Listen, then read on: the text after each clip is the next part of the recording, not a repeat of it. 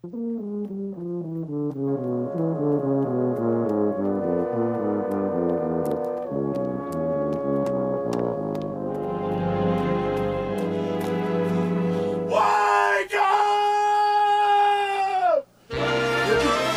Wake up! What? Wake up! Wake up! Wake up. Come on. Wake up!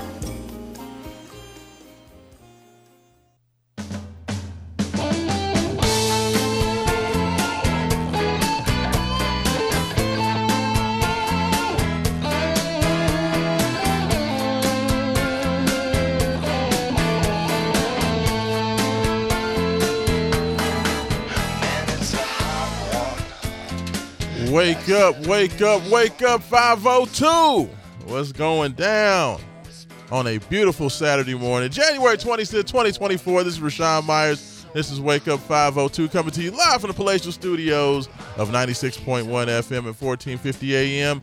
We are the Big X, and I am so excited to be back in the station, in the studio, after hanging out with my man Mike Rutherford last night. That was a great time, great show. Was hanging out on the Mike Rutherford Show from 3 to 6 p.m. Comes to you every weekday. Mike is awesome. Of course, we were getting into a lot of things that we are going to discuss this morning as we prepare you for your sports weekend. University of Louisville's back on the court today, taking on the Virginia Cavaliers. We have a new football schedule that we can definitely get into as well. Start breaking down, doing the way too early schedule predictions to see what people are thinking, how they're feeling. I got to heard some very interesting chatter and talk about that. Of course, we're going to also get into AFC and NFC Championship game weekend. Lamar Jackson has a chance to make history. I cannot wait. I am so pumped and so excited just for everything that we have coming up this weekend. So, we have, of course, intern Roman is in the building. We're going to have Haven Harrington joining soon as well. So, I am just super pumped and excited to get rolling this morning as we have so much to get into. And, of course, if you want to get involved, the best way to get involved is, of course, the Thornton's text line. That is 502-414-1450. Thanks to Thornton's. Make sure you go out there and visit any of their 63,842 local Thornton's locations for the best in gas, goodies, grub, and everything else. Thornton's has a little bit of everything, man. You can go out there and get you a couple of nice little 24-ounce drinks if you want them. They always have deals on those. You can go get you a little food. They have fresh sandwiches, all kinds of goodies. Always a bunch of good stuff. So make sure you go out there and hit up your local Thornton's for everything that you need. And then, of course, you can always give us a call as well on the Wake Up 502 Buzz line. That is 502-384-1450 as well. And you can give me a call about anything you hear during the show today, or just want to go completely in a different direction if you don't think that we are talking about the right subjects. I love that. Go ahead, give me a call and let me know, and then we will break that down from here. But I tell you what, man, I first want to just give a big time shout out to the good folks over there at More Shenanigans over on 4521 Bardstown Road, right there on the corner of Breckenridge Lane and Bardstown Road. Big shout out to More Shenanigans. We were out there for our live show last night. That was Game Day 502. Had a great time out there, meeting with the people, talking a lot of sports. Of course, it's always great energy in the building, a lot of great interaction. So always love getting over to More Shenanigans. Of course, right after we got done there at about 9:30 p.m., they had karaoke up and rolling at 10 o'clock. So we were up singing the night away, doing our karaoke thing. Always a wonderful time. I think there might be some video out there of me singing a little something as well. So if you just happen to see that, you're welcome. Okay, that can be your entertainment for the weekend. But No, always a great time. Make sure you get out there to more shenanigans. Just a great time, great food, good drinks. It's just always great. Let me tell y'all something before I get into it, man. They have a chili cheese dog. Okay. And that's all this is just one. Roman, you on there with me? Yeah, I'm on here. Hey, my man. They have this. When I was out at More Shenanigans last night, I was starving. Okay, I've been running all day. I had to get to the Rutherford show all early, so I didn't really have any time to get anything to eat. So I'm running behind. I'm leaving from the Rutherford show. Had to finish getting the recording together and got that done. So I'm trying to get over to More Shenanigans to get set up.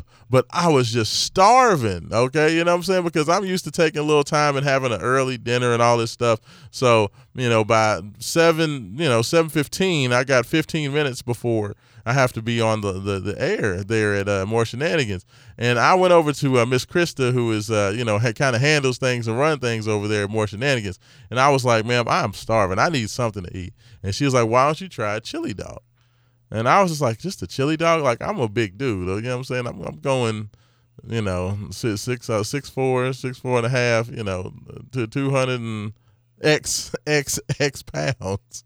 So, but I was like, okay, I'll roll with it. Let me tell you something, man. First of all, she brings out this plate.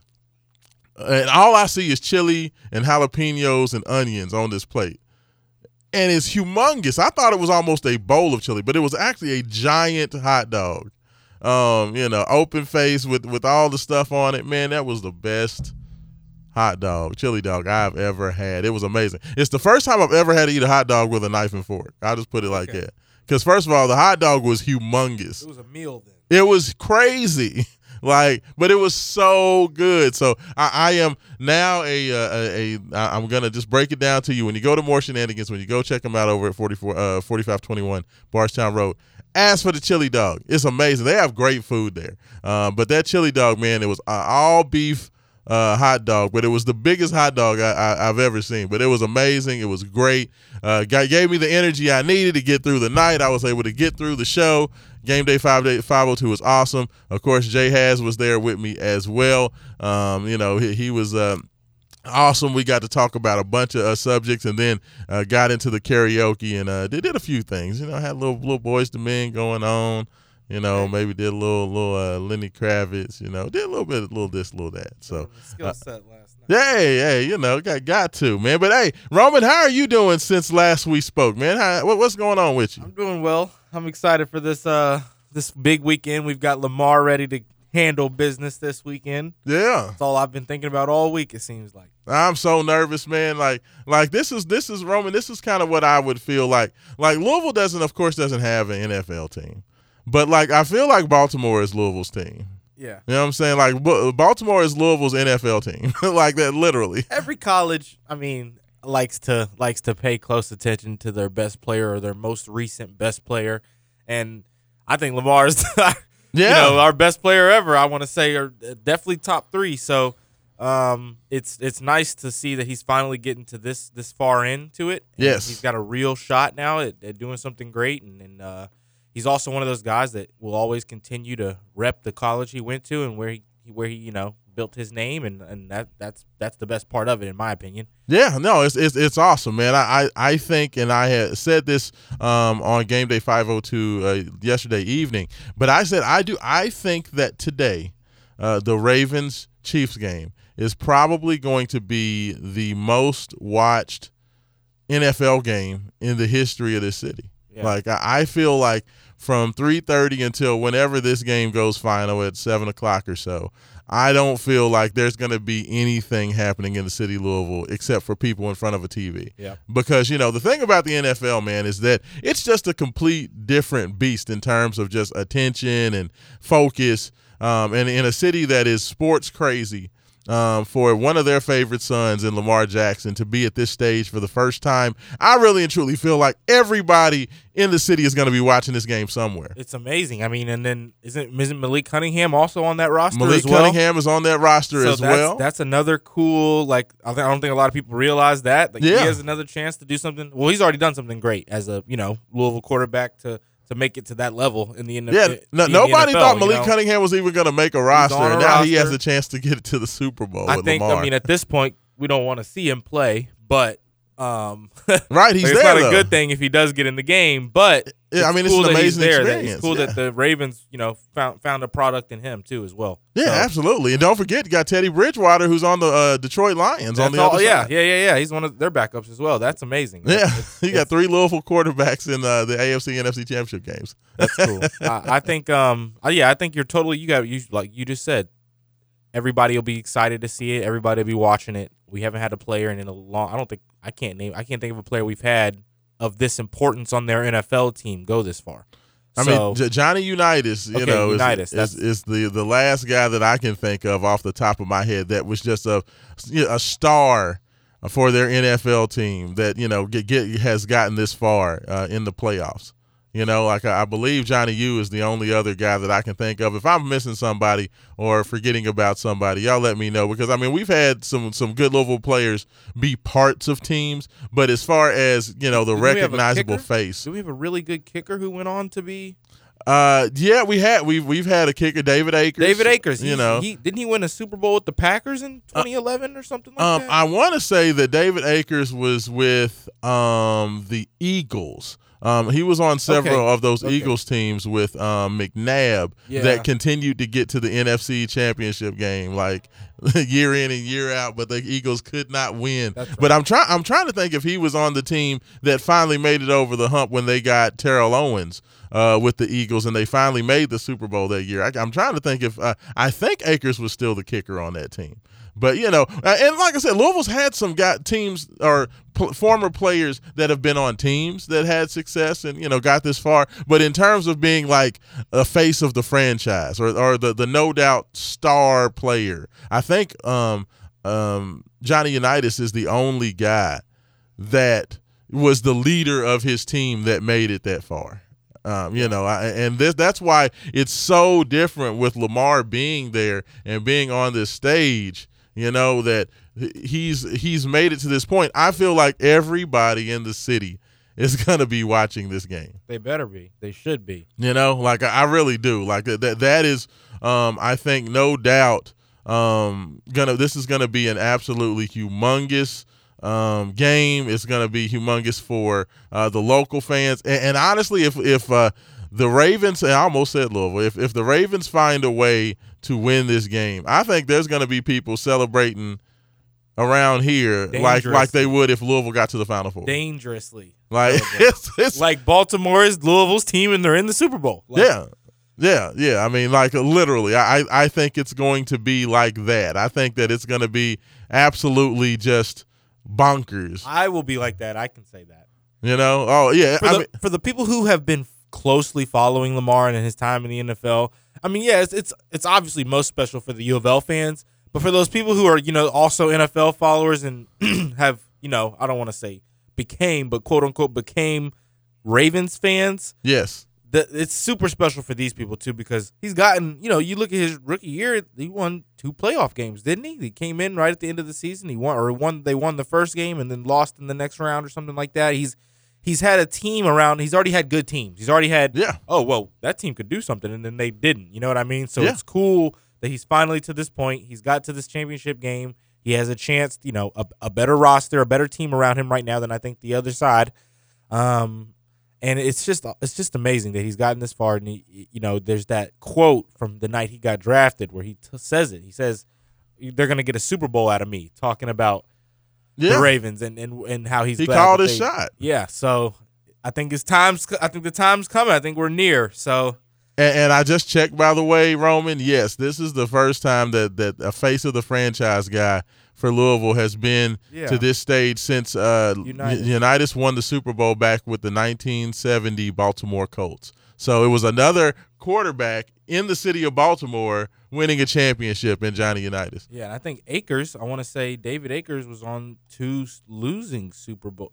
Because 2013, didn't the Ravens win in 2013 with Joe Flacco? I believe so. Well, that was against San Francisco. I want to say it was like Colin Kaepernick or something. Somebody, 2013 he lost. He went 3 for 3, and then 2005 he lost. He didn't have an attempt. So yeah, I mean, so there you go. So absolutely, like this, but this is for a guy, for a guy who, who could literally be considered the best guy in the game, the best player in the game, the opportunity to carry his team this far. Lamar is in rarefied air. It has not happened in a very long time. Yeah. So, I'm just very excited. Beating the odds. The naysayers who said he was a running back, he's there now. Now you can't deny him. And I think even if he doesn't go on to win the Super Bowl, he's in that category no matter what now. And that's just, it's cool to see. Yes, and in fact that Super Bowl, back, of course, we remember the Patriots knocked off the Eagles with the Eagles getting there behind Donovan McNabb, and David Akers was the field goal kicker of record in that game, and had a pretty decent game actually, but unfortunately was not able to get it done. So yeah, David Akers is definitely a guy who has done a lot of the heavy lifting once he's gotten to this level. He's a record breaker on a few different ways, I think. Absolutely. But this is going to be Lamar's chance. I think the city is going to be very, very excited about it. We're going to, of course, later on in the show get into kind of the nuts and bolts of what we expect to see from both the Ravens versus Kansas City Chiefs. I want to get both Haven and Roman's opinions about this whole Kelsey, the Taylor Swift thing. Are they tired of the whole Taylor Swift thing? Is there there's a lot of people talking about there's a conspiracy that the NFL wants Taylor Swift to get there, so they've kind of loaded the game up with some questionable officials and all these types of things. But we're going to get into that in hour number 2. Of course, in hour number 1, we always like to keep it local. We like to keep it kind of specific on University of Louisville, University of Kentucky, both football and basketball. And that's where we're going to start today. Of course, University of Louisville is going to be taking on the Virginia Cavaliers for the second time this year, this afternoon, 12 noon, in the KFC Yum Center on the CW. They will be taking on Virginia, Tony Bennett, and his team back in the saddle, the team that we love to hate, playing the most boring basketball in the world. Louisville's going to be taking on Virginia, trying to get back on the good foot. You know what I'm saying? Haven Harrington is running in the door, so going to hop him on one of these microphones as well. Haven, you go ahead and you hop on in there. So good to see you. But, Louisville, I think back to once they came off of their long Christmas break and it was announced that Kenny Payne was not going to be going anywhere and he was going to be part of Louisville, he got Louisville off to a decent start. They didn't come out and win immediately out of the block, but Kenny did find a way to knock off a University of Miami team on the road. That was a huge win. It was a huge success. And a feather in his cap. People started to say, well, maybe Kenny, maybe this is the start of something different. Of course, he had lost the games at Virginia. They started the first game after the break with a loss at this very Virginia team, as well as a tough loss to Pittsburgh at home. But then they did get that win against Miami. Unfortunately, he has not carried over that momentum, at least in terms of winning. They've lost their last 4 games, the home game at NC State. They went on the road last week. Lost to North Carolina and Wake Forest before losing earlier this week against Duke at home on Tuesday evening. I feel, fellas, like that momentum is gone. I feel like all of the good feelings that were a part of getting that big win against Miami, it feels like all that momentum has gone away. Like I don't think like people still feel the same way about it, even though there's some individual guys that are playing well, like Scott Clark, Brandon Huntley Hatfield. Do you still feel any of that momentum, or is are we feeling to the way it was back when they were having a very difficult end to their month of December?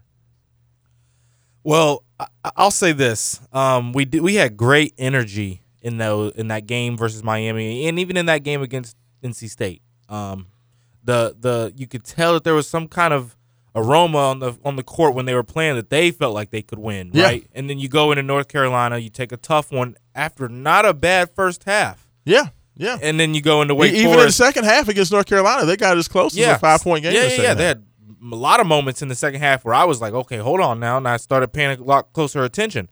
And then same thing at Wake Forest. You have a, not terrible first half in terms of your own. Well, it wasn't great, but it wasn't. We've had worse. Yeah. And then second half, same thing. You get these moments. You get a little comeback. We've got to cut it in within 11, 9, whatever, and then a couple turnovers and you're back down. And I just don't see it anymore. I don't see that energy anymore. I don't see the team looking as if they think they can win. Yeah, it definitely feels like the team has lost a little something. Like like I said, Brandon Huntley Hatfield is playing extremely well right now. He put up a very good fight against the big men for Duke. Filipowski and Mark Mitchell. I mean, he had 20 points, 11 rebounds. I mean, he did a lot in that game to try to help Louisville, but it just feels like Louisville, their defense, man, it's unbelievable how bad they are defensively. Me and my dad were having a conversation talking about this Louisville team, and he's trying to explain to me why Kenny needs to get more time and why Kenny that while they're doing things and they're turning the corner. And I'm like, honestly, Pops, I feel like Louisville hasn't gotten any better from last year. I feel like it's the same team as last year. I just feel like Louisville has better players this year. Like, I feel like Sky Clark is an upgrade over L. Ellis. I feel like Brandon Huntley Hatfield, of course, is playing much better than he was for Louisville last year. I feel like Curtis Williams Jr. and Tyler Johnson are two freshmen that are making impacts that our freshmen last year didn't play. I just feel like there's better players offensively, so I think that it's making some of these games closer. But when I look at the nuts and bolts of why Louisville was bad last year, it's the same reason why they're horrible this year. It's their defense. Like, Louisville is a good offensive team right now. That they are shooting the ball very well. Sky Clark has been on an absolute tear shooting the ball. Curtis Williams has had some big-time breakout games as well. They're playing, shooting close to 50% from the field and shooting over 40% from three over their last, I think, 4 or 5 games. So, their offense has been there, but the problem is they are giving up. Against Power 5 opponents this year, fellas, they are giving up an average of 82 points per game. Okay, so when you're giving up 82 points per game, you're talking about having to basically score in the mid-80s, to even be able to win half of those. You're asking your team to outscore the other team. Yes, and that's just like Louisville hasn't averaged 85 points per game, but I think a couple of times in their history. I was trying to get some numbers on that, but from my man Kelly Dickey, but I wasn't able to get a hold to him. But I think there's only been a couple of teams that's even averaged in those mid-upper 80s. Like, so you're talking, you're asking these players to be literally one of the best 2 or 3 best offensive teams in the history of the school just to be able to compete. And that's just, you can't exist like that. No. Haven Harrington, you over there? Where are you at? What microphone are you on?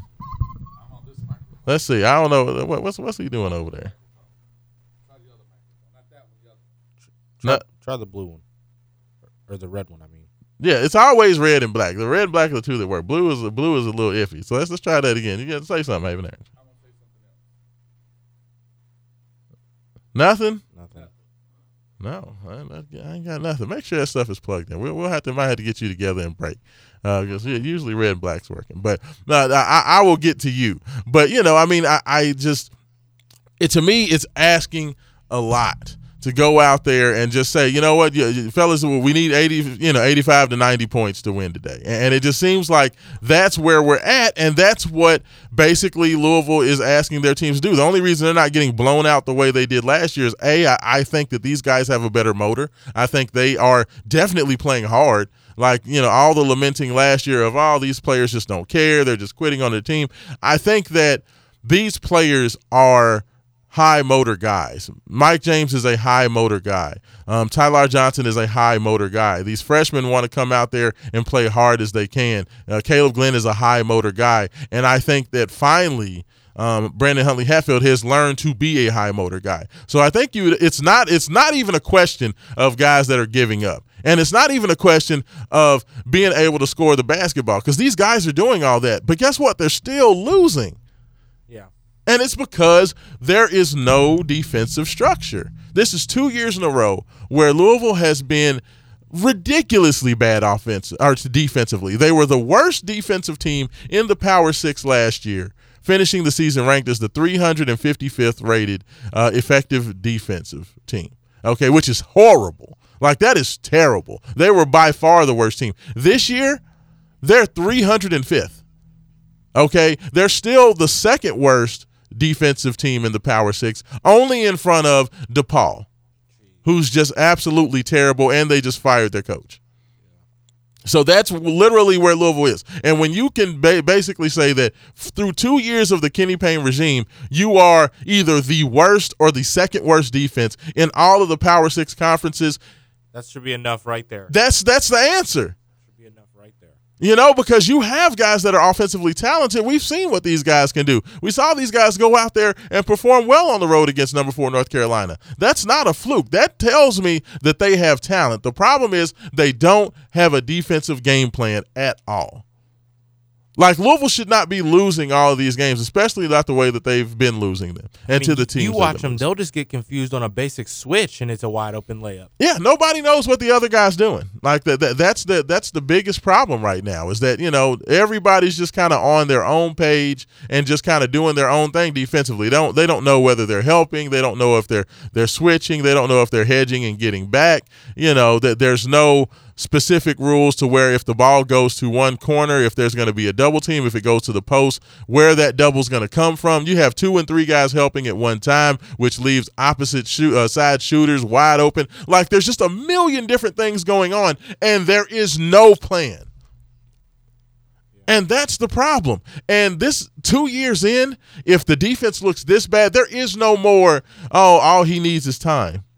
There is no more, just give it a little bit. You know, just give it a little. Defense is a by game basis. No, it's terrible. Game 3 last year, there should have been a drastic change. You said not game 3, I guess, but you know, you make changes like that, you got to notice that way sooner than he has. You're saying game 3 is absolutely right. The reason why is because you set your defensive standards and how you expect to play in the summertime. Yeah. You know, when these guys get in here in early or late May, early June. When they get here, that's when you start installing your defense. That's when you start installing your system, and you teach your rules of how you play, how you defend, and those types of things. Most every team that starts a basketball season, the first thing they do is work on their team defense, because that's the hardest thing to be able to get, especially young teams, to get good at. That's why with the University of Kentucky, Coach Calipari doesn't even start teaching offense until almost August. Because all they're doing is working on their defensive rotations and getting these young players to figure out how you have to play defense at the University of Kentucky. Yeah. And instead of Louisville being able to have this, you know, defensive first focus type of effort, because the reason they always start with defense, I'm explaining this to everybody, and then we're going to go to break. The reason they always start with defense, okay, is because defense is not about talent. Defense is about preparation, game planning, and effort. That's all it is, okay? Talent, you know, having a lot of talent, having size and length and athleticism, that's more of what helps impact you on the offensive end. Defense is all about game planning and structure. Okay, so that's why they just go repetitive, trying to teach you exactly how you need to play, how you have to rotate, the effort that has to be given, and you drill that into them for months. So that way, once the season starts, the first thing that is a non-negotiable is that we're going to defend our way on every possession. And then you start to install the offense later on in the preseason, and then into the season you continue to add to the offense. But the defense should almost already be completely done by the time the season started. And instead, we have 2 Kenny Payne teams that defensively, the first year they were horrible defensively and got worse as the season went along, which is something I've never seen before. And this year, Louisville's defense has just been bad throughout. They've not gotten better. They've not gotten worse. They're just the same. They're just a bad defensive team. You know, game in and game out. They've gotten better offensively. They've improved offensively, which is the funny thing, is that both years under Kenny Payne, the offense was kind of suspect to begin and has gotten better. But the defense has not improved at all. There's no communication on defense. No, and you can't win like that. You can't win like that. It's something that we're going to have to figure out if we're going to be able to make any sort of hay this year. So, there's just a lot of questions that have to be answered defensively with this team. It's super, super frustrating. And, there has been some very interesting things and commentary that have come out. Josh Hurd actually came out talking about the state of the program with Louisville basketball. I want to get Haven and Roman's thoughts on that. And I just want to hear Haven's voice. So we got to get these technical issues worked out. But you are listening to Wake Up 502. This is Raashaan Myers, intern Roman, Haven Harrington taking care of you this morning. 96.1 and 1450. We are the Big X, and we'll be back.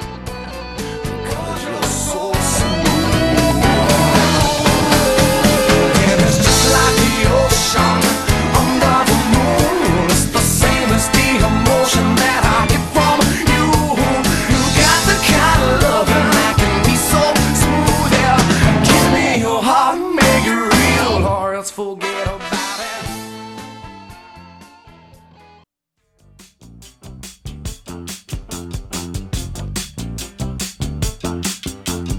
All my friends know the low rider. The low rider is a little higher. And welcome back in. Game day 502 was last night. Wake Up 502 this morning. 96.1 FM, 1450 AM.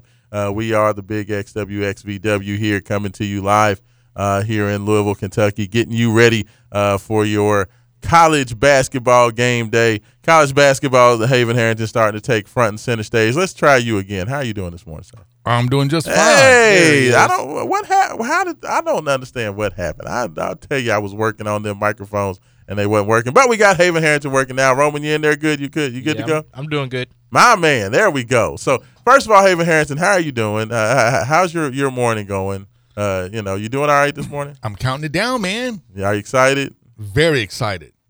So now Haven Harrington did bring up a good point. He said he texted me, but of course I was scrambling trying to get things together here in the station, in the studio. But he pointed out Phil Simms, who is a native of Louisville. Went to Southern High School, baby. Went to Southern High School, did in fact win a Super Bowl. And I said, yes, that is true. But Phil Simms did not play at the University of Louisville.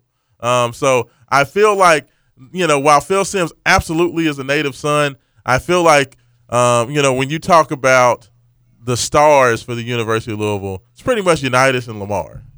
And they both played at Baltimore. Yeah, and they're both in the city of Baltimore, which is crazy. Baltimore owes us. Absolutely. Absolutely. So, I feel like this is going to be a crazy, crazy weekend for the city of Louisville as Lamar gets ready for that. But Haven Harrington, we of course been talking. We started out talking about Louisville basketball, where we're at. It does feel like it seems like the momentum from that Miami victory on the road, handing Jim Larinaga their first loss in like 25 games. They had like a 25-game home winning streak. Louisville was able to snap that. People really got excited about it. But over the last 4 games, the Cardinals have not been able to hold that up. They've had some nice attempts.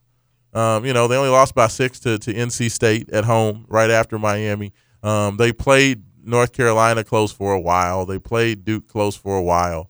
Really never played – well, I guess they were close for about a half against Wake Forest before just getting blown out. What do you think about this team? There's some people that are saying that Kenny has turned a corner and that, all they need is a little bit more. I see it more as more of the same. It just really feels like we're just having this Groundhog's Day. What do you think about where they are? And then we can get into kind of Josh Hurd's comments. It's more of the same, but it's different. Right. Okay. So last year, about this time, Louisville's teams played hard. They didn't play any defense. They could score the ball, but they couldn't score it as well as they could score it this year. Yes. But his teams last year routinely gave up. And in the second half, you saw them literally just give up game after game after game after game after game. This year's team doesn't give up. they score the ball much better than last year's team. Yeah. This is a much better offensive team than last year. Yeah, last year it would seem to be just kind of like L. Ellis or bust. Yes. Like they have more options this year. Yeah. Like this year, Mike James could light up from 3. You know, Sky Clark. You got Sky Clark. Huntley Hatfield down below is tearing people up in the paint. So this is a much, much more balanced team. They actually share the ball. They actually have assists this year. Or last year they had like 0 assists. This year they actually have assists. They're rebounding this year. Where last year the team didn't rebound at all. They almost got out-rebounded by everybody. Even teams like half their size, they were getting out-rebounded. But this year, they're rebounding, they're blocking out, they're hustling. They're doing all that stuff. But the one constant in the Kenny Payne era is that both of his teams don't play defense. And that is the one constant so far in the Kenny Payne era. Like this team, if this team played even a modicum of defense, it can maybe get into mid-hundreds as far as like defensive rank. This maybe will only be like a 5 or 6 loss team instead of the other way around, instead of just a 5 or 6 win team, right? So yeah. A 6-win team, it would be flip-flopped, and they may have only lost maybe like 5 or 6 games. I agree. If they could play defense. I mean, at an average level. I'm not even talking about being a great defense. That's saying just be an average defense. Yeah, if they can make it to the hundreds. Yeah. Like some places, like 100, 150. Like if they could be ranked 150 in defense, this would be a completely different team, and we would be having conversations about what our seed would be in the tournament. Yeah. Instead of we know we're not going to make the tournament. We know we can get probably bounced in the first round of the ACC tournament, and then the season's over.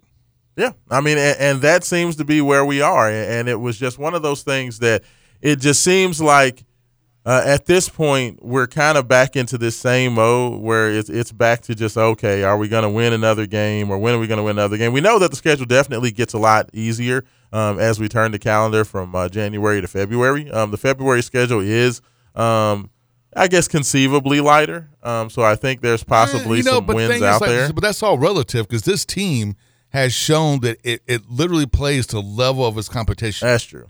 That is true. Yeah. So even as the schedule gets lighter, what we've seen so far with this team, as talented as they are, they tend to play to the level of the competition instead of playing at a level and keeping that level. Yeah. Yeah, no, absolutely. No, you're right. And Josh Hurd, there was a EULA board meeting yesterday. It was already scheduled. It was already on the calendar. So don't nobody get excited thinking that they were discussing the basketball program specifically or making any changes. It was already on the calendar. And Josh Hurd got the opportunity to speak with the media after everything got said and done. And one of the things that Josh said, of course, because media had questions about the basketball program and the state of the program, Josh said, and I quote, I'm just continuing to try to communicate and say, hey, what can we do individually or collectively to get this program where we all expect it to be? I'm well aware that this program, this fan base isn't into moral victories. And so after every game, I feel like every day it's consuming what I'm doing right now. And I know it's consuming Kenny and his staff as far as how do we get better? How does this basketball program get back to where we all expect it to be? And that expectation is a high bar, but nobody's going to run from that. And we're going to do everything we can to get this program back where we all want it and expect it to be, end quote. And that was what he had to say. And I thought there was a couple of interesting things when he made that commentary. First of all, the fact that he said there is no moral victories, which I like to hear that because we've heard the moral victory thing. Hey, we're winning the second half. We're outscoring teams in the second half. Hey, we kept this close and got it to 5 before we got blown out. Like, a lot of that going on. So I am glad to hear that moral victories aren't a thing. And the other thing that stood out to me is that he said that, yeah, this is a high bar that's been set.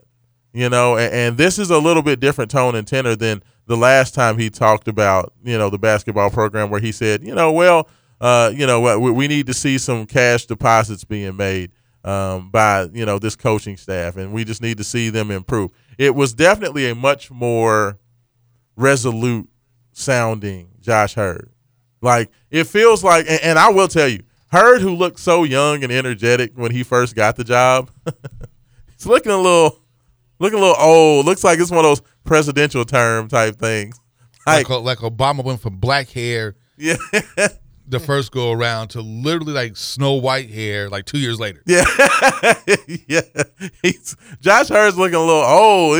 It's looking like this thing is wearing on him greatly, and it really seems like he is fully engaged in trying to get this thing figured out. So, like, he sounded like a guy that's not interested in more trickle down economics in terms of getting better and getting wins. It doesn't feel like he's ready for a 6-year rebuild.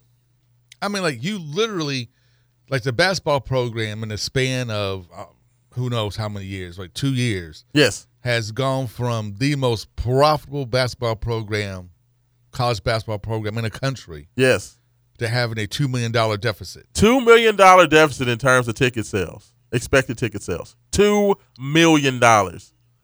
You know how much money that is in terms of total revenue? Well, it's not total. It's not even total revenue when you think about it as you go from literally being the most profitable basketball program in the country by far. Yeah. I mean, not even a close margin. Like you're like $10, $12 million ahead of the next best school, an easy $10 to $12 million ahead of everybody else.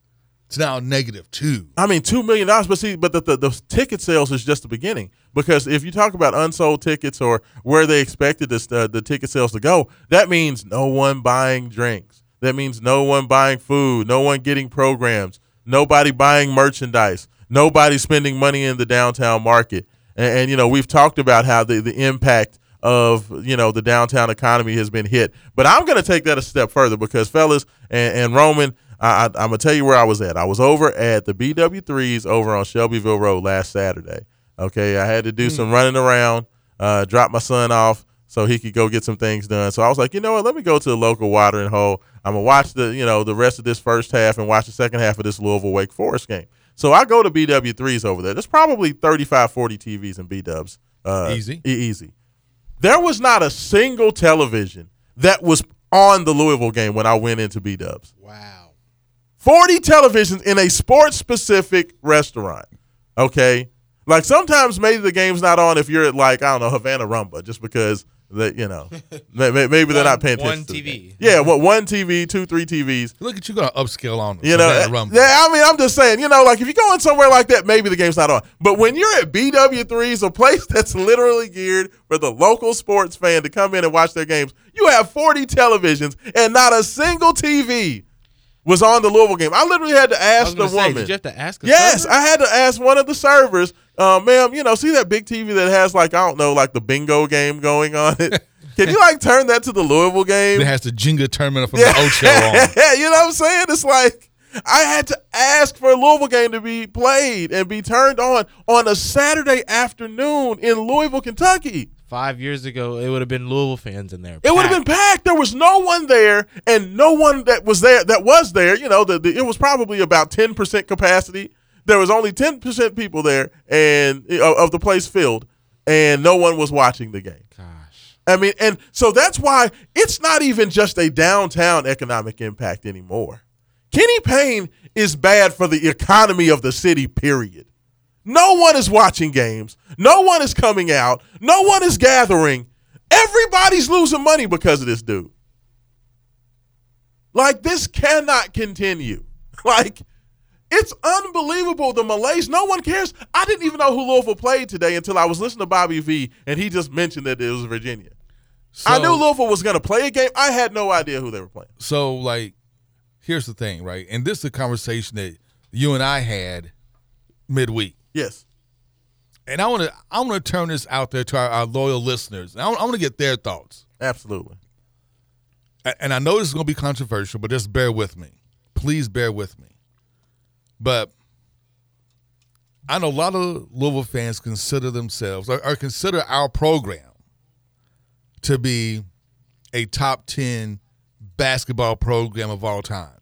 Yes. That we are the blue bloods of basketball, right?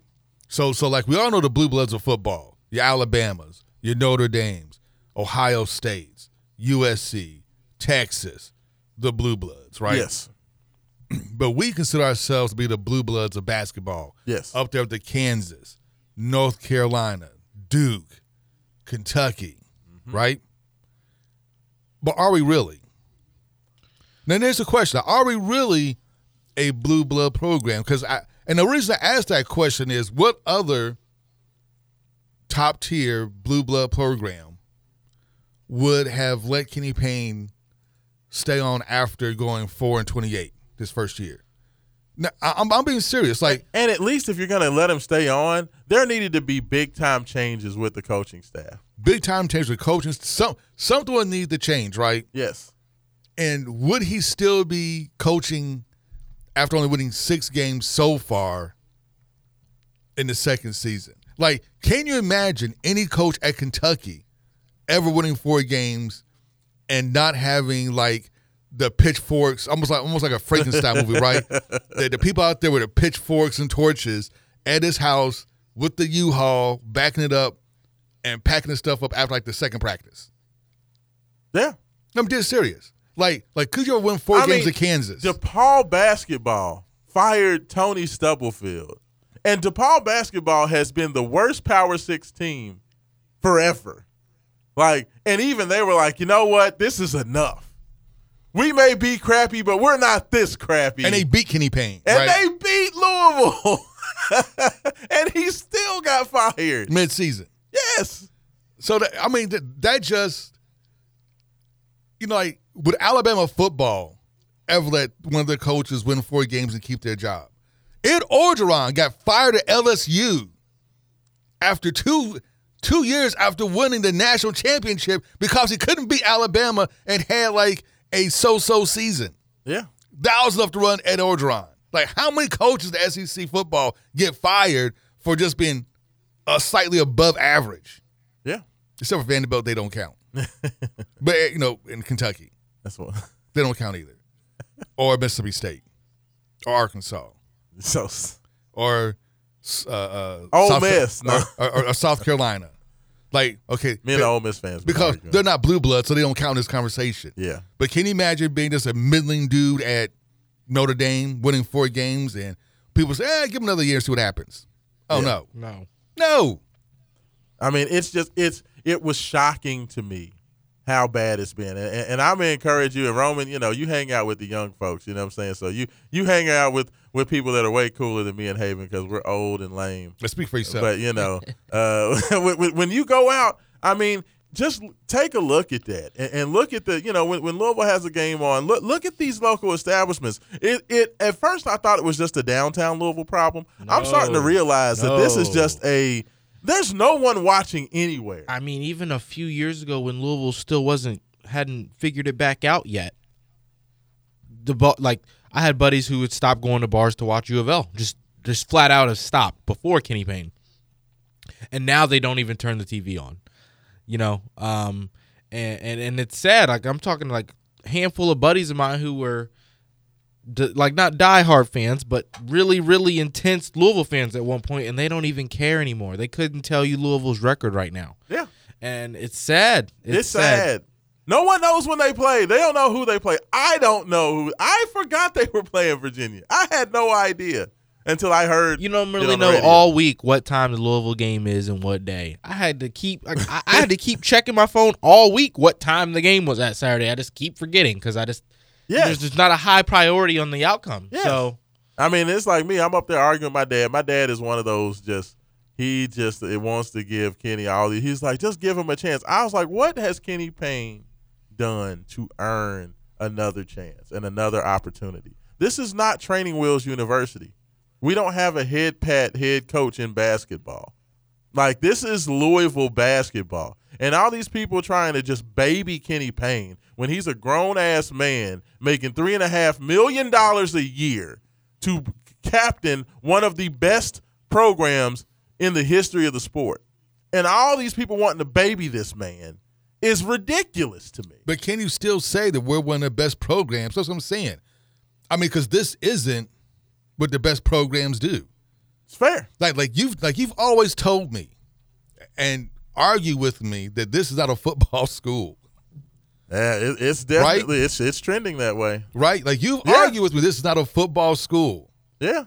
No, you're right. We're year 2 in Kenny Payne's tenure, right? Yeah.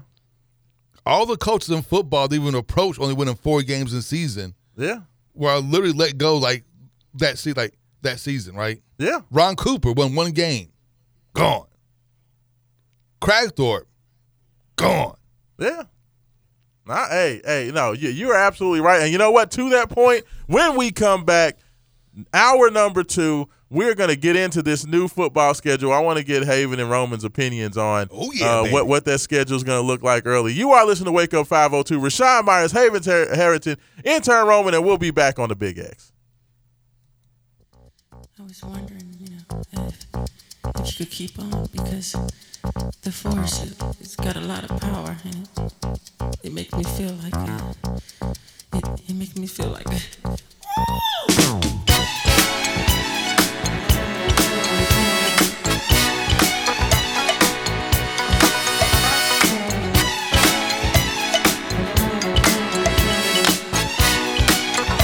And welcome back in. Little Michael Jackson coming back. Hour number 2, Wake Up 502. Raashaan Myers, Haven Harrington, intern Roman taking care of you here. We are the Big X, and it is going down here on a beautiful Saturday morning. A little bit overcast, but definitely a lot nicer than it has been. That cold, that winter weather last week about killed me, y'all. You know what I'm saying? That heat and air was getting having to run that stuff too much, running up my heat bill. Had to keep the water running to keep the pipes from freezing.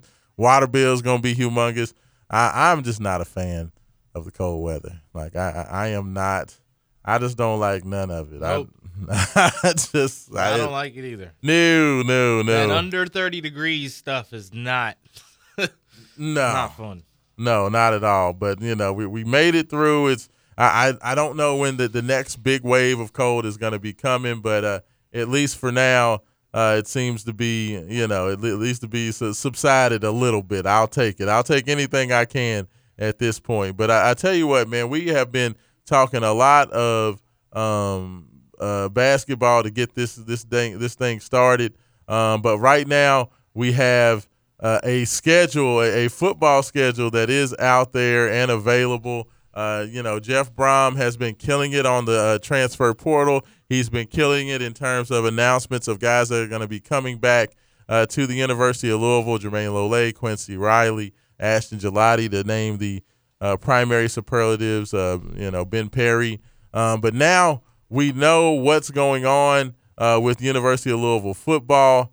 We know what's going on with with who we will be playing. They're going to be starting out the year with a couple of big time, not necessarily big time, but a couple of Haven. What would you call Jacksonville State and Austin Peay? How would you categorize them? Perennial powers, man. A couple of warm-up games. Let's just say warm-up games. Perennial powerhouses of their respective leagues. Yeah. Hey, Jacksonville State beat FSU. I was there when it happened on a last-second bomb. Yeah. Took down the mighty FSU Seminoles in Tallahassee, I may add. Yeah, I mean, yeah. Okay, but not really. They did. Actually, they did win the game. I actually was there at the game when they won.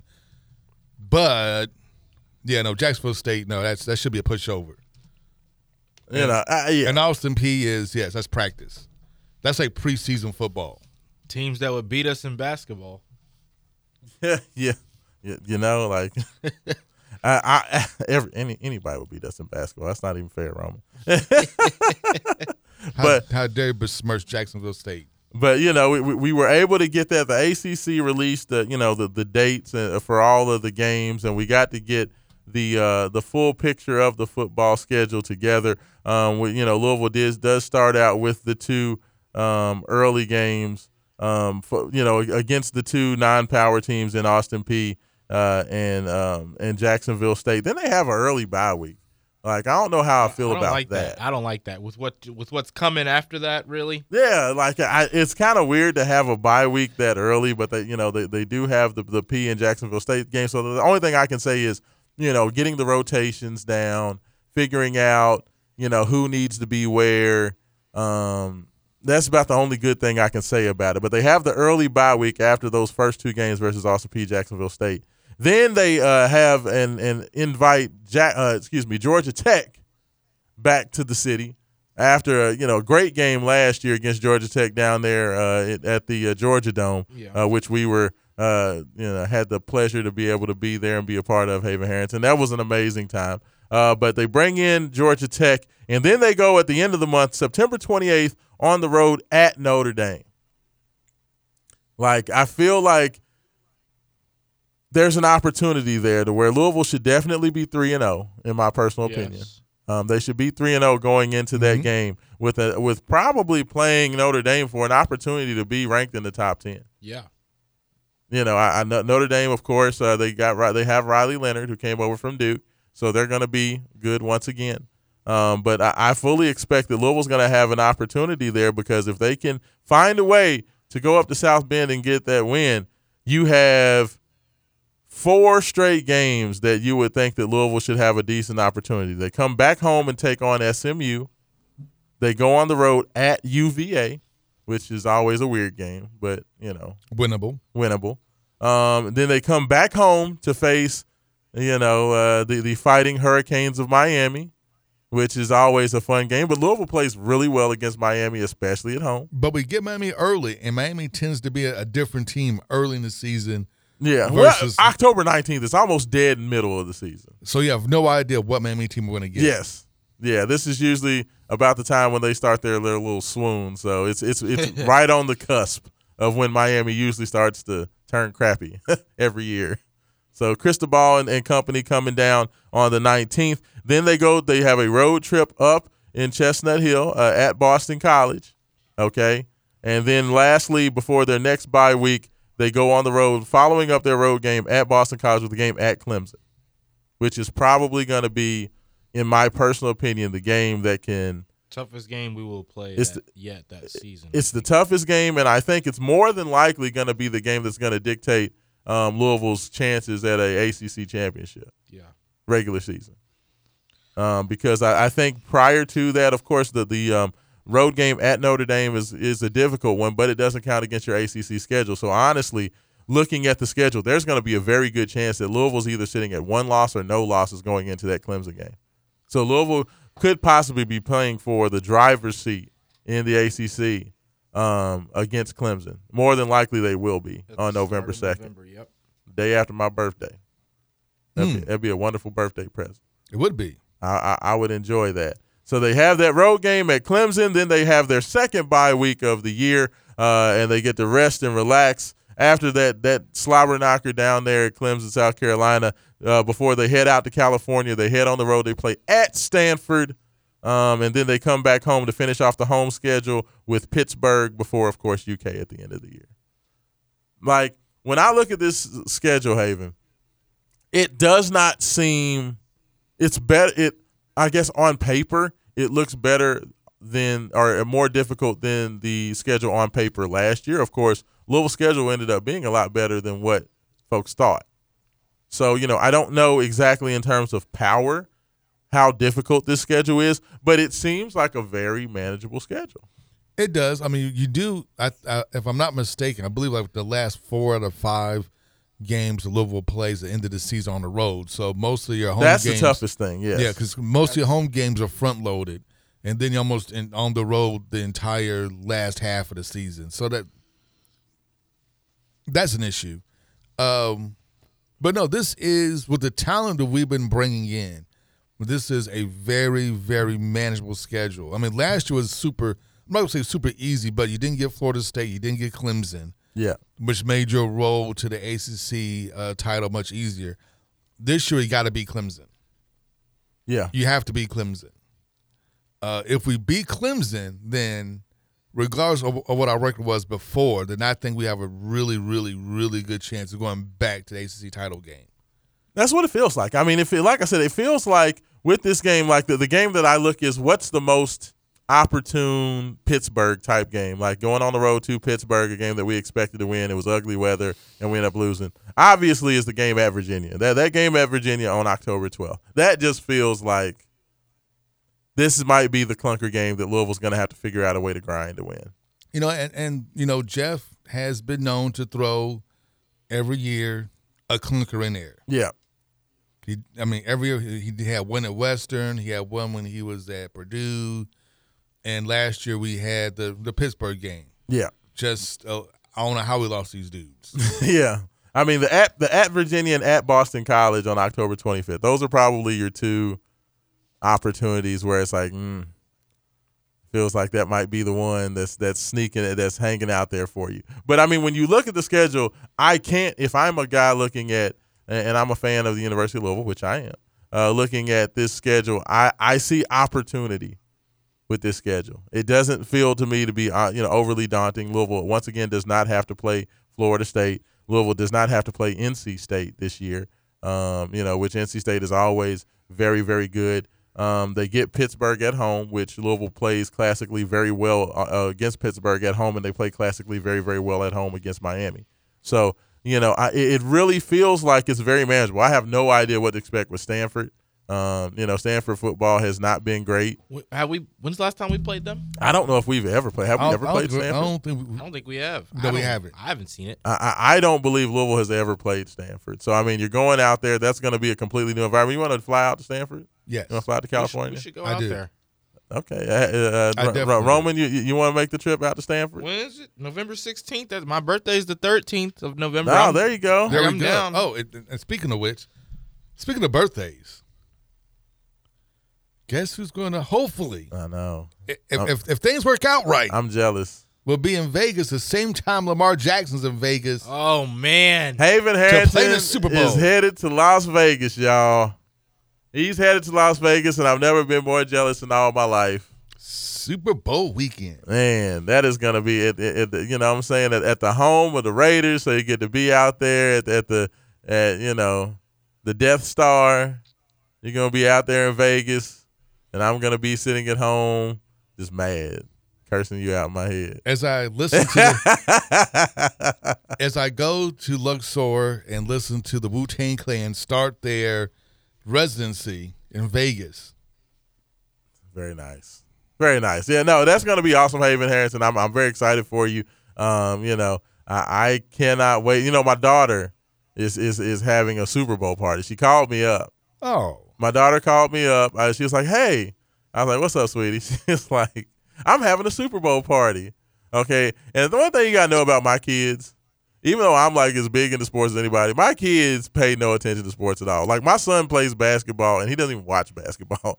So like my kids are not the biggest sports nuts. So it was very interesting to hear my daughter like call me so excited about this. So I knew there had to be like ulterior motive or had to be something going on with it. I was like, oh, okay, that's great. That's awesome. So what's going on? She's like, well, we decided that me and all our friends are going to dress up as all of our favorite eras of Usher. I was like, huh? She's like, no, we're all going to dress up like, Usher through all his different eras. I was like, oh, I said, so Usher's the halftime show, huh? He has eras? Yeah, right? I was like. It's like Michael Jackson. So, you be light-skinned Michael Jackson, dark-skinned Michael Jackson? They're going to have a costume party so everybody can dress up like Usher for the Super Bowl. That is my kids for the Super Bowl. So my daughter is having a Super Bowl party that has nothing to do with the Super Bowl. That's okay, though. But they're going to all get dressed up and be cute and have little football hors d'oeuvres. The question is, which version of Usher are you going to be? Who, me? Yeah, you. First of all, I will not be attending. My daughter would not want me there with her friends as like the old man. So, she's down in Lexington. Okay, so she's still down that way. But you're still hip. So, yeah. And secondly, I don't think they want somebody who's going to be insane because I'm telling you right now. Oh, I know. If Baltimore is in the Super Bowl, I'm not going to be around anybody. You're going to be crazy. Because I'm going to be crazy. Gosh, I wish I could go. I'm jealous of you, Haven. I don't want. That's why, honestly, Roman, I don't even want to go out for because I know a lot of people been asking me, where am I going to watch the AFC Championship game and where on where my going? Couch. I don't want to be anywhere around anybody because people will hate me by the end of the game. Yeah, because I'm going to be an insane person. Oh, you will. I'm going to be an insane person. Like I already know, there's going to be so many curse words that fly out of my mouth. I think I want to I want to host a little something somewhere. I want to be able to be around a lot of people I know for it. Yes. A lot of people I know who are ready to enjoy a good Lamar Jackson game. I know me and I know how crazy I am. That's why for big Louisville games, I'm never around anybody. Just shake it off. Because I am terrible. That's not true. I am terrible. That's not true. I get crazy. I mean, I was around you for a national championship game in 2013. Yeah, but I was around people. I was going crazy. I was around people, so like we came out of halftime. I We came out of was. halftime playing like that. Oh man, Well, I'm not going to front. I'll never forget. When I went to the Sugar Bowl, I could not go as a member of the media because I was I was staying up going crazy, literally like from the time Floyd intercepted the ball. I did not sit down. Even halftime, I did not sit down at all. Yeah. Like I don't like people to see me like that, Roman. You know what I'm saying? So I wouldn't like if you were having something. I don't either. I would be like, Roman, I don't would like love cussing at the TV, yelling at the TV. I don't like people to see that side of me because I like to keep it composed. I've got a demeanor that I like to keep up. But if that's the case, Roman, may I suggest you become a Dallas Cowboys playoff fan? I know better than that. That's hilarious. No disappointment. Yeah. Actually, at this point, it's not a disappointment. It's just like, But let me ask you, but before we hop off of the schedule and then hop into this NFL thing, because that is definitely where we're turning to next. Let me ask you, Haven, with this schedule, what do you see? What do you see on there? How many, what are you projecting in terms of wins for that schedule? And Roman, I'm going to ask you the same thing. Like, just looking through that early projection, home versus Austin Peay, home versus Jacksonville State. Well, let's just walk through. I'll walk you through. You tell me win or loss. Austin Peay. Win. Jacksonville State. Win. Georgia Tech at home. Win. At Notre Dame. Loss. Okay. I'm going to say win. Okay. All right. You guys aren't gonna like the rest of mine, but I'm gonna be honest. That's with fair. You. That's fair. Home versus SMU. Loss. Win. Ooh. Okay, so Haven's sitting at 5-0. Roman's at 3-2. At Virginia. Win. Okay.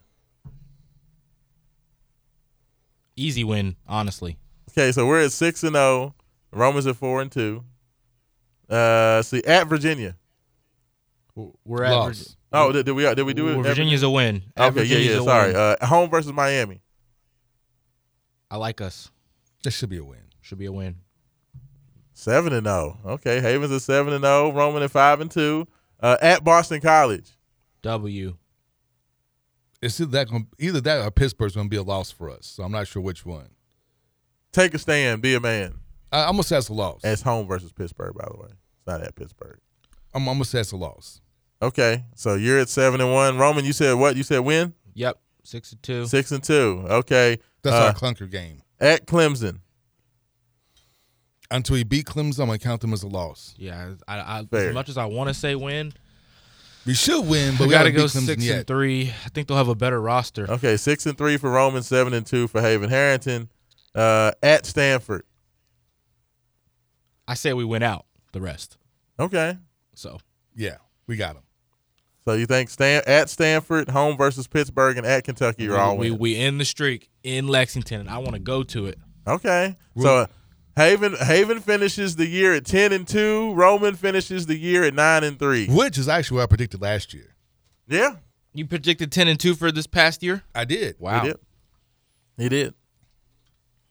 So that your way too early predictions for Louisville schedule. Go ahead and make your bets now. Roman says 9-3. Haven Harrington says 10-2. I am definitely on the 10-2. I see the losses at Notre Dame and at Clemson, as the most probable. I could definitely see, at some point Louisville has to beat Clemson. And Kentucky. Oh, no, we'll beat Kentucky this year. I agree. There's no reason. I felt that Jeff way Brom this year. looked like he was ready to just bust that I think blood he'll prioritize vessel. that game like it's the ACC championship even. But I could also see, of course, as always, beating Notre Dame and then losing to, like we said, Boston College. Yeah. Yeah. Yeah, I could see. I mean, Jeff's going to have a clunker and a head scratch. Like that lost to Pittsburgh. Should never happen. If SMU's team is somewhat similar to last year, but SMU maybe a little was good better last year. They were good. They could defend. They could Yeah. prevent points for some of these teams that scored a lot. Yeah. I could just be scared that early in the season, us thinking we've got things figured out, and maybe that we win that and it's a shaky performance. But is more so what I'm feeling. I mean, but honestly, I'm so excited just because I really and truly believe this is going to be probably the best. This has the chance to be the best front seven in the history of Louisville football. Yeah. And that gets me very excited because not only has, in my personal opinion, Louisville upgraded the talent significantly on offense, I think that this has a chance to be maybe the best defense that Louisville's ever had. So when you look at the fact that you have a Jeff Brom coach team and you're going to be looking at a historically good defense, I think that this team has a chance to do very, very special things. But I think 10-2 is a optimistic, safe bet. I think that 10-2 is definitely possible. I think I like both of you all's predictions between 9-3 and 10-2. I think I'm leaning more towards 10-2 with some difference of the at Notre Dame, at Clemson, and then either a clunker at Virginia or at maybe Stanford. Like that Boston College quarterback, Castellanos, he scares me, but I feel like we're going to be good enough to kind of hold him without going too crazy. But that kid for Virginia impressed me last year. He's coming that back. Quarterback, too, right? Yeah, he was a young guy. He was only a sophomore, I think. He's really good. With those two dynamic signal callers at Boston College and Virginia, those games scare me. But that pass rush is going to be something special this year. Like I said, be the best I've ever seen. You're talking about that defensive end outside linebacker from Tennessee coming to be there with Jermaine Lole and Des Tell and Thor Griffith in the middle, and still, of course, having Ashton Gelati on the other end with the addition of T.J. Capers and the rest of those standouts. This has a chance to be up there with the great defensive lines of Charlie Strong. Yeah. In fact, I think that this, you talk about Charlie Strong's defenses. I think about some of those teams early in the early 2000s. Louisville had some really good defensive players as well, and some really good defensive teams. Moby Okoye and all those guys as well. Elvis Dumerville. Elvis Cool Dumerville. He had 6 sacks against Kentucky by himself. I think this has a chance to be an all-time defense and one of the best offenses out there. So I'm super excited. But there we go. There's your official. We got 2 10-2s by me and Haven Harrington. We got a 9-3 from intern Roman. So like I said, go ahead and then hit your sports books up now, and make your wages responsibly. But I tell you what, before we go to break, I do want to get to the Thornton's text line. We have ignored the text line because of all the things happening with Louisville athletics. Texter says, "Good morning, Wake Up 502. Main event, Mike Rutherford show. Josh Hurd looking like he aged 20 years and seems like he's giving KP a third consuming year." I disagree with that point. I think Josh Hurd, to me, nothing about what he said felt like a guy who is just resigned to having another year Kenny Payne. Like, to me, it feels like something needs to change, and there needs to be material change now because the university is hemorrhaging money because of how bad things have gotten with the basketball program. Like, there were some people that said with all of the financial news that came out of the EULA board meeting that they were like, look at how bad the money is. This just tells you that there's no money to fire Kenny Payne. Like, in my opinion, I feel like it was a situation where it's like they're losing so much money, they've got to figure out the way to, stop losing money, because of Kenny Payne. Let's see what Jay has got to say about it. There we go. We got our man Jay has on the line. Jay, how you doing this morning? You on there, Jay has? Yes, sir. There he is. What's going on, Jay? How you doing? Man, I'm doing fine, sir. Doing fine. So what? Go ahead, sir. No, I was just going to ask you. So we were just talking about, Josh Hurd's comments where he's up there talking about, he understands the urgency of the program. He understands that there's no such thing as moral victories, and they need to get this thing turned around because Louisville's losing so much money in basketball. What do you think that Hurd is ready to go ahead and pull the plug on this thing and make something happen at the end of the year? Or do you think that Kenny's going to get that next year? I think he's gonna pull that plug, man, because this is the Hunter Red October, sir. The ship's gonna go down, man, farther and farther, like Titanic. Yeah, you got to make a change now, man, before you lose the brand. And the brand is damaged, but it can be, lifted back up, man. If you go ahead and pull the plug, Did you mention the names of some of the coaches already? You already do that yet? I have not. No, I have not mentioned any of the coaching Ooh, names. I ain't gonna mention nothing either. I'm not gonna say a word either. But not what we said last night. Really, I ain't gonna mention that. But I will say this, man. It's time now, man. Losing so much money. It's not just affecting the kids, and it's the whole community, man. It's the whole losing city fans of at this man. point. Yeah. And what's holding this city up now is the Ravens. Yeah. And that's what's holding the city up now. It's going to be like they win the AFC Championship. If they win tomorrow. I'm telling you, all yeah. up there on Broadway. Need to bring a love for basketball back to the city. Yeah, I honestly think, we were talking about that on Game Day 502 last night, Jay is that, if Louisville wins this game, or see, look at me, I'm saying it now. If Baltimore wins this game tomorrow over the Kansas City Chiefs, there's going to be people that's going to be running out and celebrating like Louisville just made the Final Four. If Lamar makes this Super Bowl. Oh yeah, yes sir. It's yes, gonna sir. be. It's that's what the city needs. A little boost of morale. Lamar give him, since Lamar is a homegrown Louisville Cardinal. Oh yeah. Lamar. So man, that'll get some things rolling, man, in the right direction, man, for the city. Yeah, I know. I totally agree. I think that this is a city that's hungry for some success and for some good feelings. So I think everybody's going to be watching that game tomorrow. When you suspending your son from the basketball team, that's not good. Yeah, that's. And he's not even a starter. He's just, I don't want to get there. It's time for Mr. Payne to go, man. It's time to go, Doc. I mean, it is definitely a tough situation all the way around. I'm looking at my phone. I got a college coach calling me right now on the phone. I wonder what he's calling to tell me about. My phone's buzzing off the hook. We start talking Kenny Payne, and now I got coaches calling me. So I feel like I'm gonna get me some good information. I got coaches calling me. My phone's ringing. Look at you. So 96.1. I gotta let you guys go. There we go. Jay I appreciate it, man. Thanks for the call this morning. Yes, sir. All right, yes, sir. But that's funny. I'm gonna have to text them back and be like, hey, give me about 30 minutes and let's see what's going on.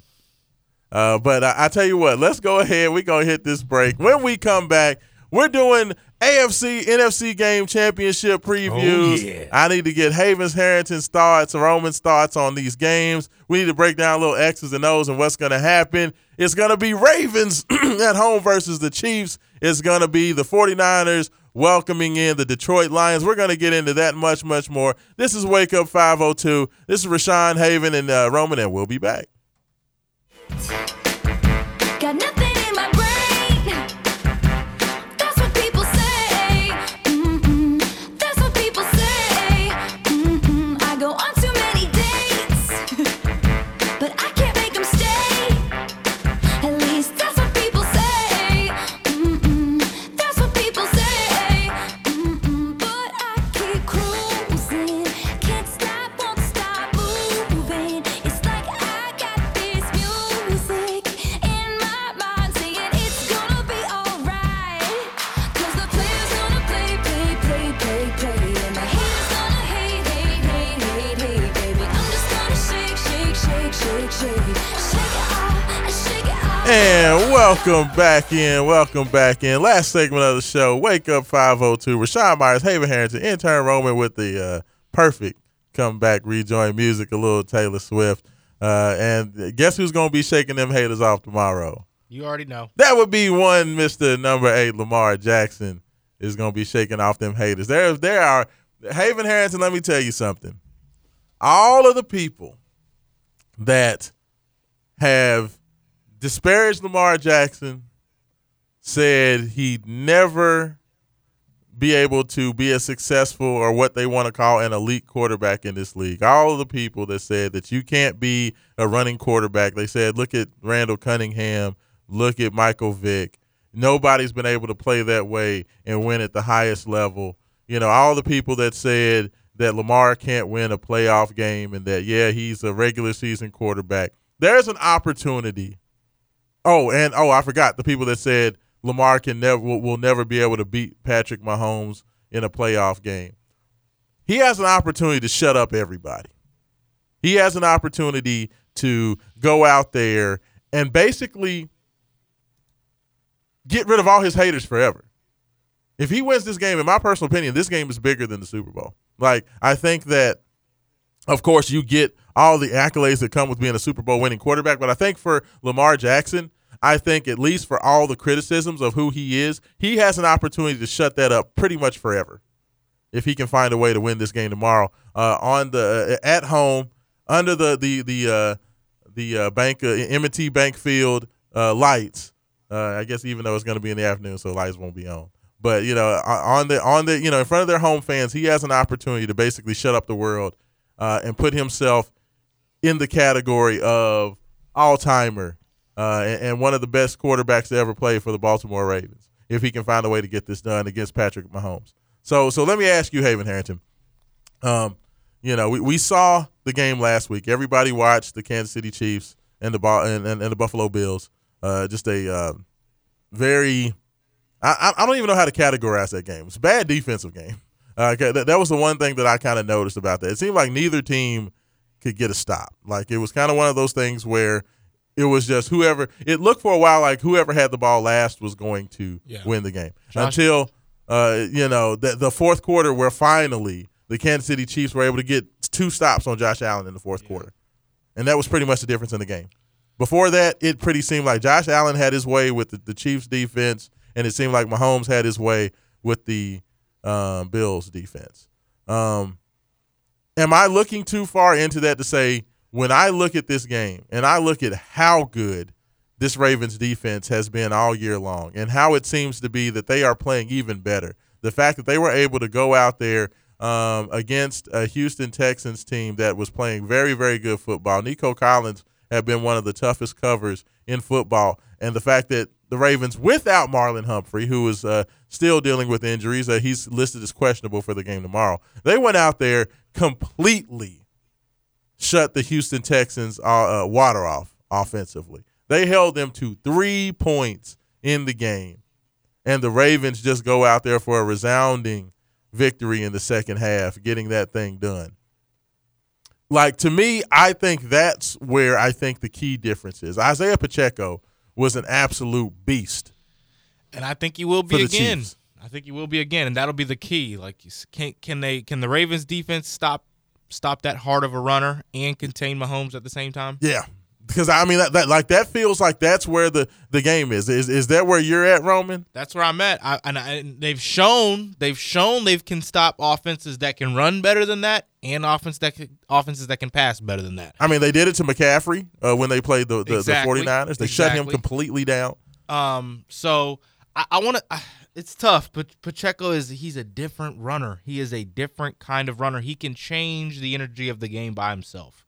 Yeah. So if you slow Pacheco down, because you're not going to stop him, if you can slow him down, not let him go crazy on first down, and then contain him on third down, and then you just can't let Mahomes go. You can't let him go 35 yards on 3rd and 7. You can't do that. Those are the kind of plays how he picks you apart. He thinks you've gone 3 and out, and he'll hurt you with a 15-yard gain to Kelsey on a what was an almost sack. Yeah. If we can actually get a few of those sacks and stop, a lot of these teams are letting Mahomes get out of the pocket and get the ball thrown away. If we can get a few sacks, if we can get a turnover early, that'd be ideal. I'm over here saying we, like I'm a Saints fan. I'm not even a Baltimore fan. I'm just a Lamar, you can say we. You can say we when strong Lamar's involved, Lamar supporter. Yeah. If they can contain Mahomes, that's all you. I mean, they don't have very many game-changing kind of weapons other than Pacheco, and then a Kelsey who directly requires Mahomes to change the game. So if you contain Pacheco and then you keep Mahomes at bay, I like their chances. Yeah, and I tell you what, I mean, there's a very similar setup between what we saw with the Houston Texans and with the Kansas City Chiefs. Is that Devin Singletary is kind of the Isaiah Pacheco in this analogy, and Singletary absolutely destroyed the Cleveland Browns when the Texans played them. He decimated them, And the way I look at the setup is that Singletary kind of looks like the Pacheco in this exercise, with Rashee Rice being the Nico Collins, because he's pretty much the only consistent receiver that the Houston Texans have. Rashee Rice is pretty much the only consistent guy, with fastest guy. Fastest guy on both teams. Exactly. Got Collins and Rice playing that role. And then, of course, you had Dalton Schultz, the kind of do-everything tight end for good the hands, Texans, big who's body kind of the Travis Kelce. But those are pretty much are the only playmakers. Like, those three guys were pretty much the only playmakers for the Texans. Those are pretty much the only three playmakers for the Chiefs. On offense, are Kelce and Pacheco, and Rashee Rice. So when I look at what the Ravens defense was able to do, pretty much just shutting down those primary three options for the Texans, it was a long day for C.J. Stroud because he was constantly under pressure, and his primary options were all taken away. That's the one thing about what the Ravens defense does. Yes. Is that they take away the guys that you want to go to. They know where you want to throw the ball. Let me see what you can do under pressure to get the guys to get the ball to your secondary, third, fourth options. And that's kind of what they've been able to do and really been able to be very good about. Kyle Hamilton is an absolute just dynamo at safety. And I feel like he's going to be the guy charged with keeping an eye on Travis Kelce. I think that's going to be his main job. It's going to be watch Kelce, pretty much taking care of him. Whether it's Brandon Stevens or Marlon Humphrey, one of those guys are going to, be charged with taking care of Rice. And Pacheco, of course, Roquan Smith, Patrick Queen, and that front line is going to be charged with making sure that you pretty much shut that off. And that basically leaves Clowney, those pass rushers, whether it be, just the timing of the blitzes with Millette out of from the nickelback spot. Those blitzes with him, he was in the backfield all day. And the one thing I'll give McDonald credit for is that he disguises his blitzes very well. And he's very good at the blindside blitz of kind of watching the quarterback and understanding exactly when to make that to bring that blitz and kind of catch guys by surprise. Yeah. So it's a talent too. It is definitely a talent, and to be able to sell that and to sell the formation and then to bring that guy once the quarterback kind of goes the opposite direction. Now, of course, with Patrick Mahomes, that's going to be a lot more difficult because when you rush Mahomes, he's a guy who just naturally has the ability to feel that pressure, get rid of it, or run. Patrick Mahomes, the funniest thing about Mahomes is every time Mahomes scrambles, he never looks like he's running fast. No. He just looks like he's trotting. And he'll end the game with 50 get yards. 30 a 30-yard run. It's the weirdest thing. I've never been able to figure that out. Is that deceptive speed? It's so odd because he never looks like he's kind of upright, and he doesn't really look like, I don't want to say cool when he's running, but he doesn't look athletic when he runs. He's kind of stiff. Well, because he's very deceptive. He's deceptively fast. Yeah. He's one of those guys who's literally deceptively fast. And plus, he's always – and the reason he's always, kind of stiff because he's always looking to throw. Yeah, he almost looks like a little childish with the way he's running. Yes, he does. Because he keeps that ball, ready to throw if he sees something. Yeah, it's crazy. But, I feel like, to me, and I know, Chris Jones is coming out talking about, we're going to – we're going to keep Lamar in that pocket, and, if we do that, then we're going to shut out the Ravens.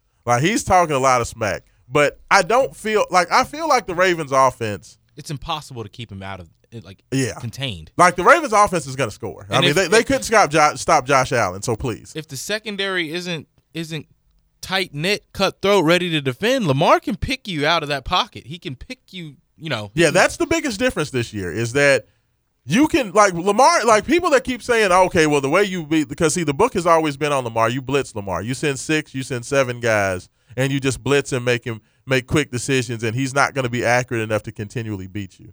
Well, that's not been the case this year. Lamar is one of the best quarterbacks under duress and under pressure in the NFL this year. And, he's completing at a very high clip.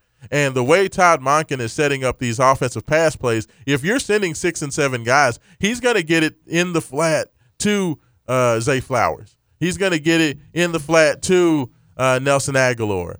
Or now Mark Andrews coming back off injury. Or Isaiah Likely. who are all making humongous plays in the passing game. So that has not really worked. But then the problem is once you fall back in zone and you're only rushing 4, like the Texans tried to do in the second half, now Lamar's running for 35 yards.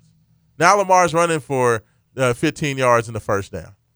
A guy who hasn't really been running this year. Yeah, because he hasn't had to. But you've seen that the gloves kind of came off.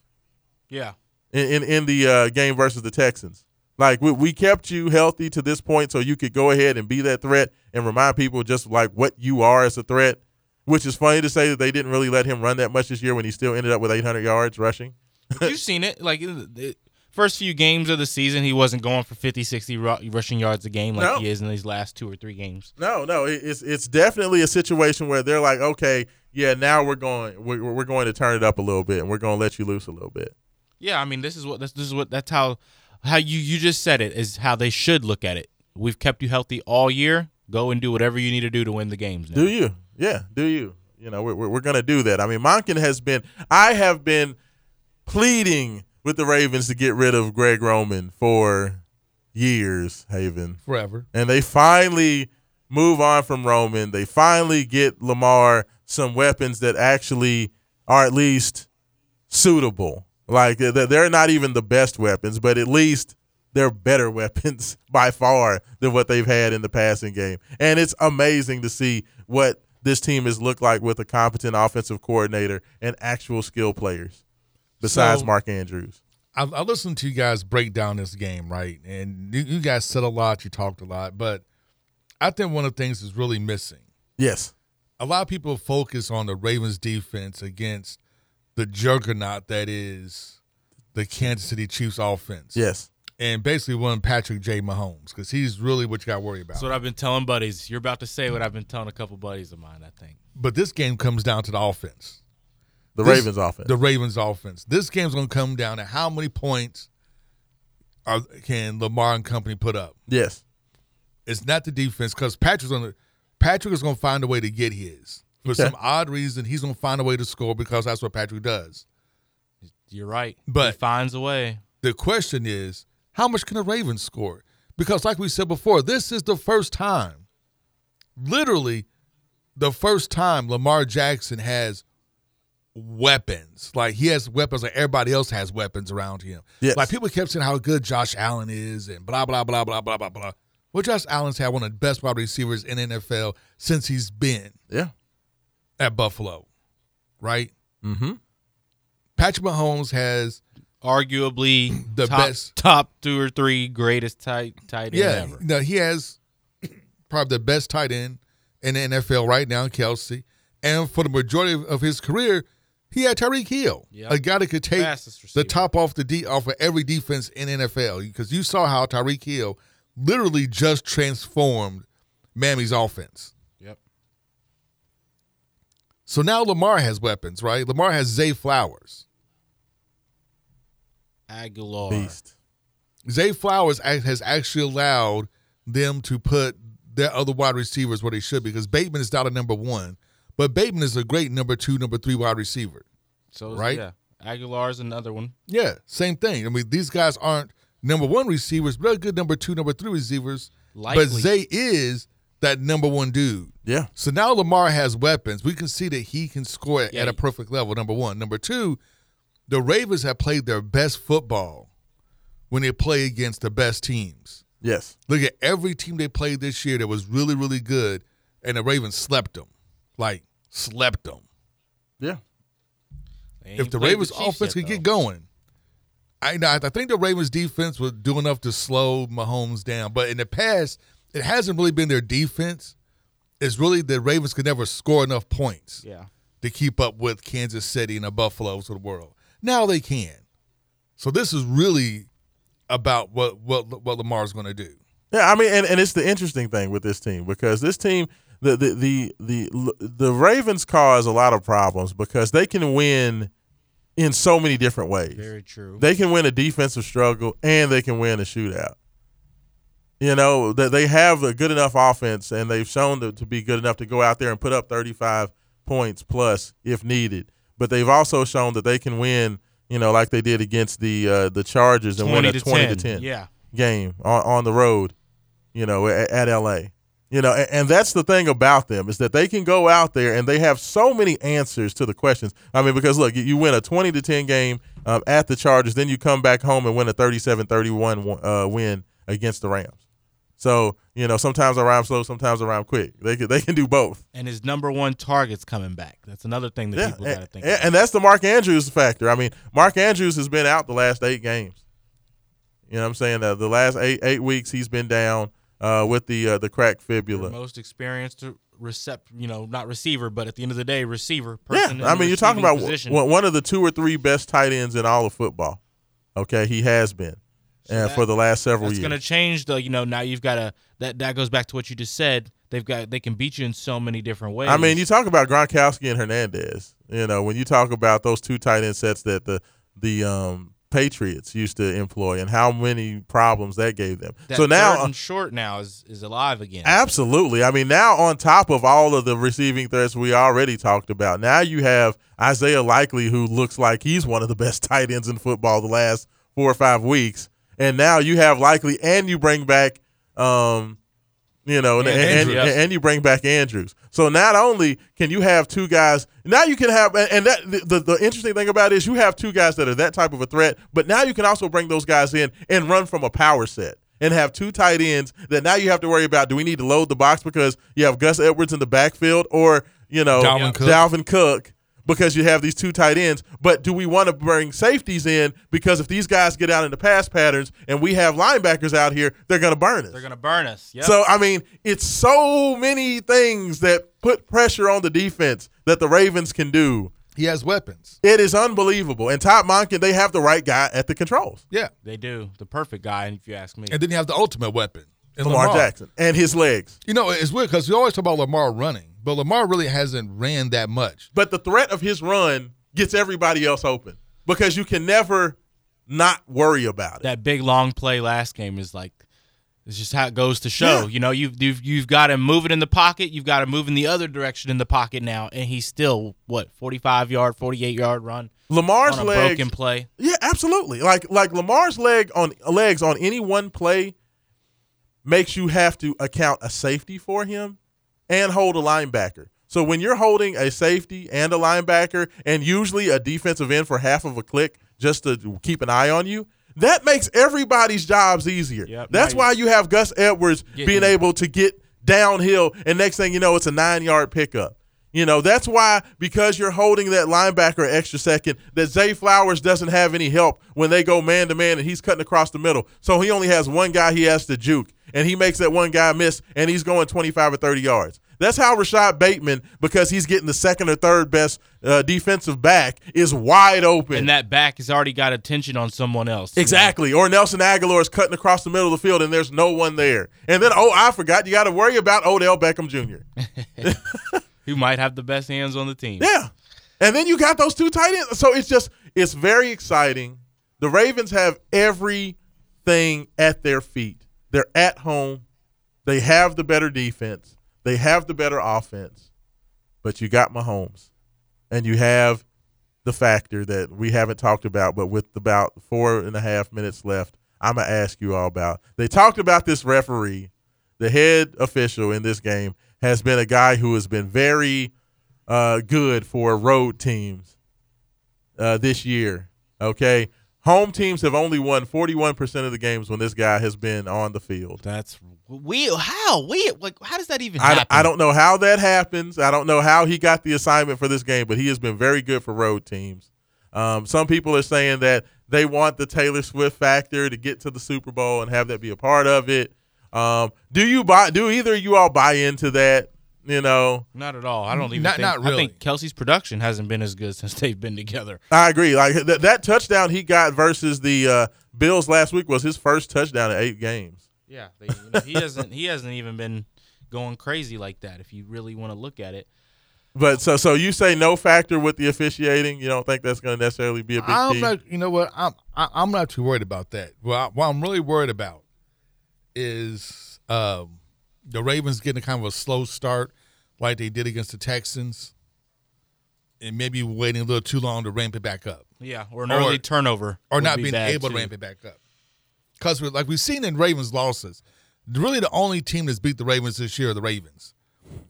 No, literally, the only team that's really beat the Ravens are the Ravens. Yeah, I mean, I looked at the 4 games that the Ravens lost this year. They lost to Pittsburgh twice. They lost to the Indianapolis Colts, and then the one game that Deshaun Watson played for the Cleveland Browns. Yeah. They barely won. But those are all games that have multiple turnovers. Yeah.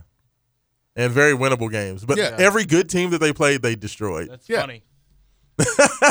What do you guys think on the other side before we don't have enough time? Yeah, before we is get there it- any chance that Detroit can win this game? There's a big chance Detroit can win this game. It's funny because somebody said that the Detroit Lions this year are like the young 49ers. They're basically built just like the 49ers except a younger version. Yeah.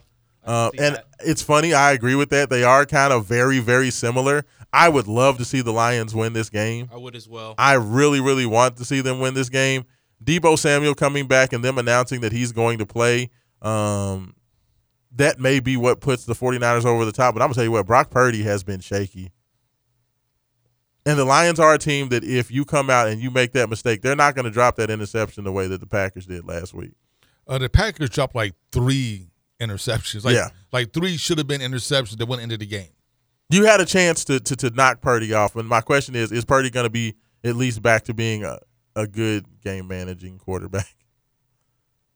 Like, I'm going to say give me the Lions, even though Debo makes me nervous. I want to see the Lions win, so give me the Lions. Are you saying that, or do you just want to see the Lions I and the Ravens? I really want to see the Lions and the Ravens. Okay.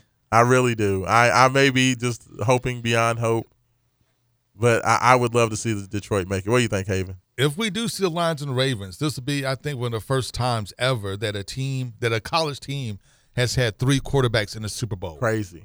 I would be the first. It would be I believe. insane. Yes. That would be insane. Well, I tell you what, fellas, thank you all so much. I'm sorry we didn't get to more of the texts. No, it was not Jay Wright calling me texter, just by the way. When you say all those people talking about Lamar Jackson, you mean the non-melanin people? Yeah. Yes, touche. Yeah. Hey, the negative stuff about him, at least. That's hilarious. But no, man, I really appreciate you guys. Thank you so much, Roman, for taking care of us in the studio. Haven, it's always good to see you. Hopefully, we're celebrating the Ravens' victory next week. For Haven Harrington, intern Roman, this is Raashaan Myers saying thank you so much. And go Ravens. It's going down. And I guess go Louisville against UVA. It's fine. All right, y'all. We out. Locked on Kentuckiana's only locally owned sports talk. 14